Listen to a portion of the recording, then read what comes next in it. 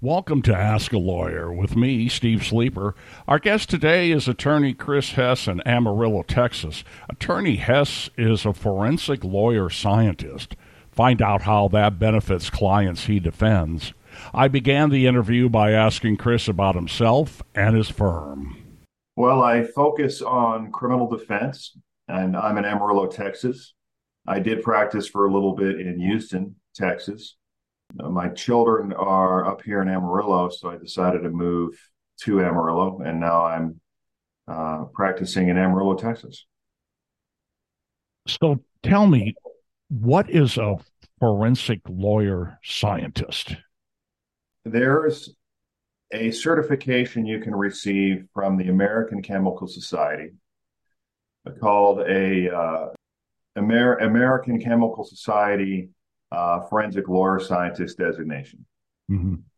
And you have to take 120 hours of work, hours of education, and take a test and do a lot of lab work.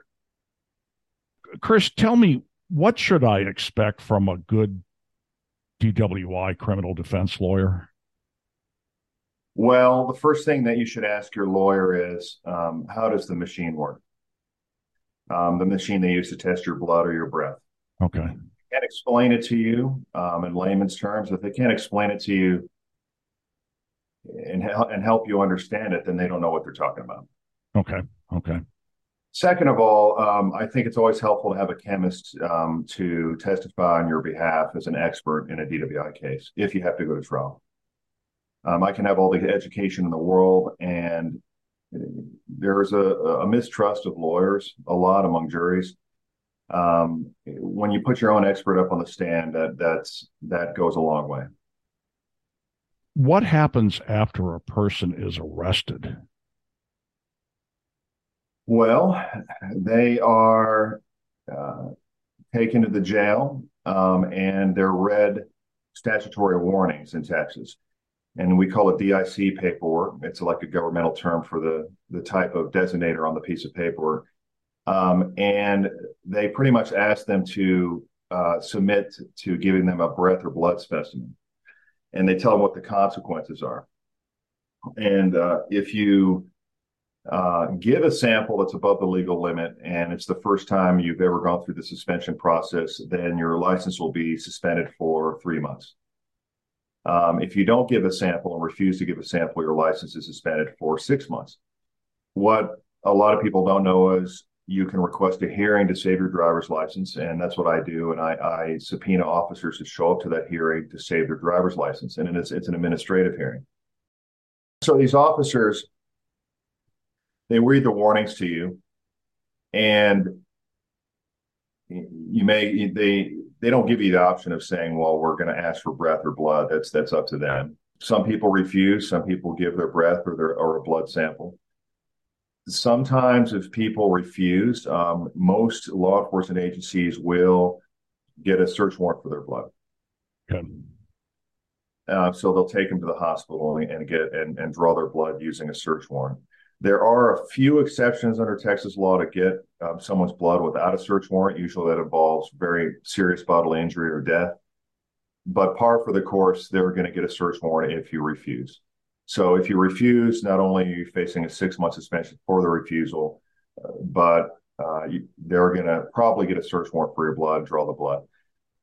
After they draw the blood, then they put you through the booking process at jail. The next morning, you're going to see what we call a magistrate. That's a general term in Texas for pretty much any judge. It's a very catch-all type of term for any type of judge. Usually, JPs, justices of the peace, are the magistrate at the magistration hearing. They call it magistration. It's not the same thing as arraignment. Magistration is where this judge, usually a JP, sets your bond. And they set your bond based on a schedule. Mm-hmm. The schedule depends on what level of crime you're accused of. For instance, a Class B misdemeanor, driving while intoxicated, usually is around $1,500, no more than a $2,000 bond.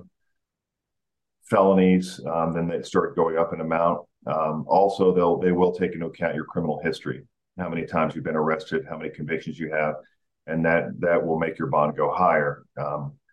But there's a set schedule for if you have a clean criminal history, there'll be pretty much a set schedule. It's almost guaranteed your bond for a DWI Class B will be about 1,500, maybe no more than 2,000. Okay. There is such a thing as a DWI Class A, up to a year in jail and probation. A B is up to 6 months in jail or probation. And A is if your blood alcohol content is at 0.15 or above, or if you have a prior DWI misdemeanor conviction. Okay. Okay. We alluded to this before about keeping your license. So if you get pulled over and the officer has probable cause to arrest you for a DWI, do they take your license then? And are you able to get it back for them? Could you kind of go into a little more detail on that? Well, the license suspension process, that's what makes the DWIs complicated. Uh-huh. Whenever you're arrested for DWI, they'll confiscate your driver's license and you have to get a replacement. When I say you have to get a replacement, what I mean by that is they'll hand you in the statutory warnings they give you, they'll hand you a piece of paper that says temporary driving permit, and it'll say that you refused a breath test or you gave a breath test over the limit. It also acts as your temporary driving permit until your license is suspended 40 days later, unless you request a hearing to save the driver's license. Okay.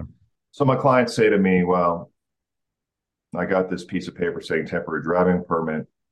Should I get another replacement driver's license for $15? And I say yes, because I don't want them to flag themselves for the next officer when they're pulled over. I see. Okay. I mean, if the officers did run a criminal history check, they would see that they were arrested for a prior DWI, but I just don't like them flagging themselves right out of the chute, right when they're pulled over by handing the officer their piece of paper that says temporary driving permit. So I say, just get your replacement driver's license, use that. And it's fine because I've requested your hearing. Your license will not be suspended at the 40-day mark. We'll see what happens at the hearing. The hearing will probably happen in 3, 4, 5 months, maybe 6. At the administrative license hearing, you can challenge probable cause for the arrest, for the stop. You can challenge reasonable suspicion for the stop. You can also get into if they truly refused or not. There are a few cases where they tried really hard to breathe into the machine. That's very rare, though. I've maybe seen one case where an elderly woman just couldn't breathe hard enough. Usually, it's the reason for the stop at those hearings. You don't really get into the science behind whether they truly gave above a 0.08 or not. That's for jury trial in the criminal matter. So if your license is suspended for 3 months for giving over the limit or 6 months for refusing, the suspension period is actually higher than that if you've had a prior suspension for DWI. So it could be 6 months or a year, even up to 2 years. Then what I get from my clients is it's called an occupational driver's license from a judge, so they can legally drive during the suspension period, and it's for their occupation, for their trade, or for essential household purposes. If they don't have that occupational, they will be arrested for driving on a suspended license. And then I'm going to add in also, if we lose the driver's license hearing and they have a commercial driver's license, they are totally jacked. Trying to think of a way to put it without cussing. The old Marine. Yeah. Commercial driver's license will be disqualified for 1 year, and I cannot get an occupational driver's license for a commercial driver's license. The occupation is only for your personal driver's license. Okay. So if you have a commercial driver's license and your license is suspended from the suspension process, it can ruin people. It can absolutely ruin them. Well, they don't have a way to make a living. Yeah. Now, I know cops are human, just like the rest of us, and I know they have a certain protocol they have to follow with a DWI. Do you see mistakes? What does that mean for your clients if there are mistakes? Well, I like pointing out officer mistakes. A handful of occasions in my career I've caught cops lying. Usually I question the way they administer the tests. If they're truly standardized, they have to administer them in a standardized manner. So you have the field tests, which are called standardized field sobriety tests. They have to administer those in a standardized manner, and a lot of times they don't. They don't give the instructions correctly. They don't demonstrate correctly. Those field tests are very subjective.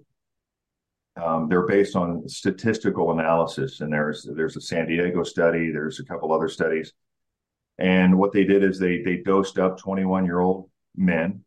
Well, in my opinion, I would call them boys. Really, I mean, I'm 49 now, and I didn't know everything when I was 21, but they dosed up these kids at certain levels, and then they gave them the eye test, which is a horizontal gaze nystagmus. They gave them the one leg stand. They gave them the walk and turn, and they tended to fail more with the higher dose they had in the system, and they showed the statistical results for it. And it's based on healthy 21-year-old males, not elderly people, not older people, not people with physical problems. Women have a lower tolerance for alcohol than men. Any somewhat decent DWI attorney will know how to attack those. I mean, because I've done it. I must have cross-examined officers 100 times on those. Really, when the rubber hits the road, is you got to look at how good is your attorney when it comes to cross-examining their lab tech on their chromatogram reports. Did your attorney request the batch chromatograms? And I'm educated enough to know what to look for, but I also bring a chemist in. I give him $500 for his evaluation. And if we have to use him for trial, he gets paid per day for trial.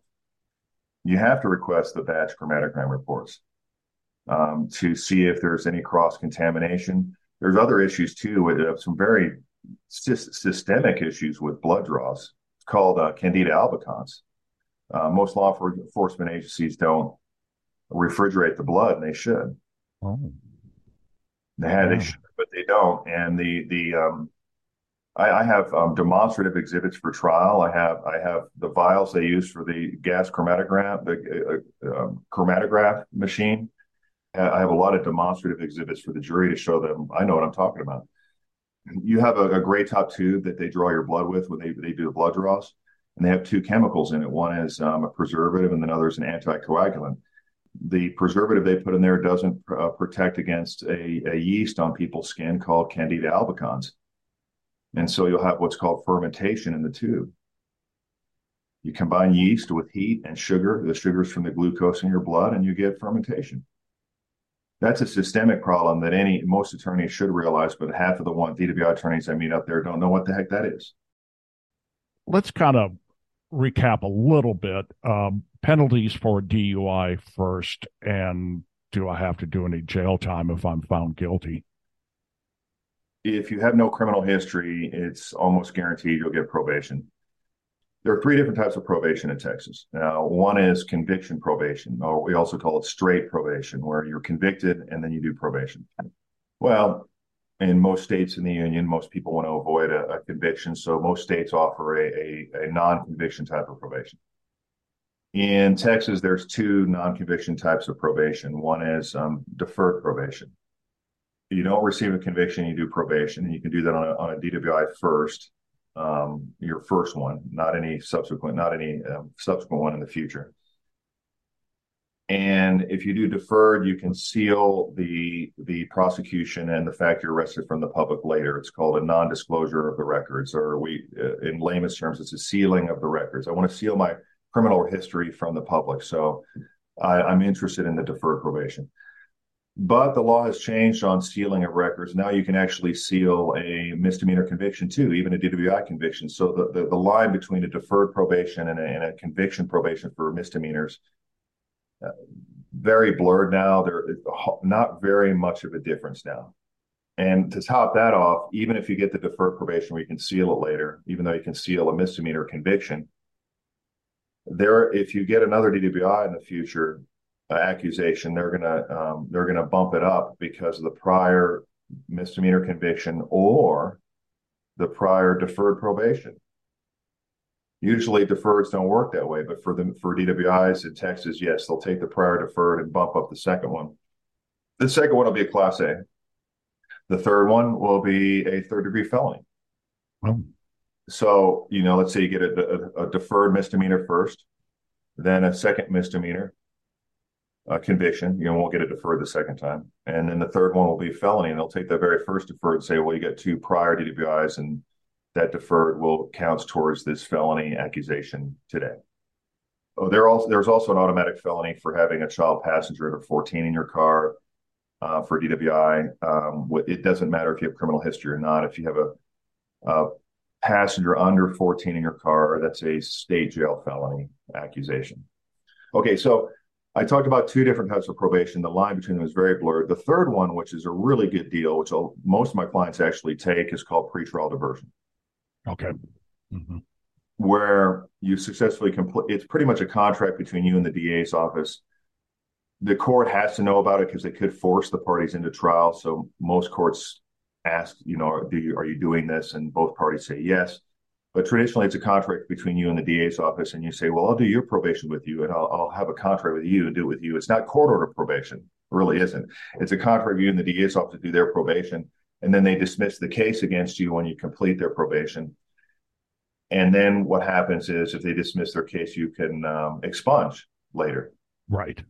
Which is light years better than sealing the records from the public. Expunging destroys any evidence that ever happened. Not even any future prosecutor will know that you were accused of DWI. So we have a few counties that offer that, but that's not guaranteed. That's solely up to the discretion of the DA's office. Let's say that you find a lot of procedural mistakes ahead of a trial. And we talked about those procedural mistakes before and previously. Do those cases end up going to the trial, or do you work something out with a prosecutor, or what do you do? I tell my client what I think the chances of winning are, and then most of the time it comes down to whether they can afford me for trial and whether they can afford the case.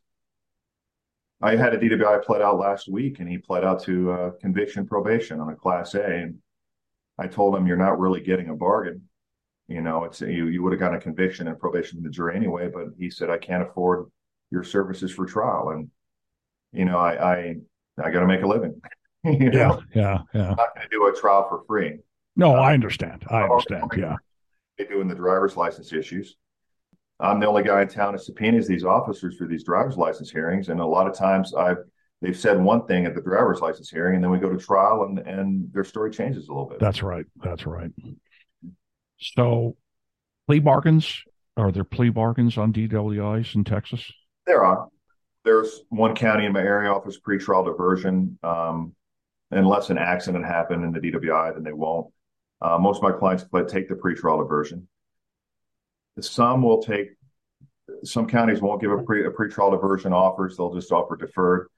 And I'll tell my clients the line between deferred on DWIs, misdemeanors, the line between deferred and misdemeanor conviction it's such a slight, there's hardly really any difference between the two anymore. And I leave it up to the client, and I tell them where I think the mistakes happen. There's always mistakes in the standardized field sobriety test, and there's also that systemic problem with the Candida albicans, which is the most prevalent yeast on humankind. Actually, Right. It's prevalent yeast on people's skin. The systemic problem is these law enforcement agents are not refrigerating the blood. And then finally, 3 weeks later, when it gets to the lab, the lab finally puts it into the refrigeration unit, and they'll come up with interesting answers on why they decide to refrigerate after they receive it versus why you should have done it before. All sleight of hand, pretty much. Even the Texas, I have a manual, the Texas evidence gathering manual. It talks about having to refrigerate biological samples from the very beginning, and these cops don't refrigerate your blood. They should. Yeah, I get hired by a lot of DWIs. It's the most common crime to be accused of for a law-abiding citizen. That really, and I see a lot of assault, domestic violence misdemeanors too. That can be pretty common with dysfunctional relationships and marriages, but that can be pretty common for otherwise law-abiding people. Our guest today on Ask a Lawyer with Steve Sleeper is forensic lawyer, scientist, and criminal defense attorney Chris Hesse. His phone number is 806-350-6785, and his website is panhandlecriminaldefense.attorney.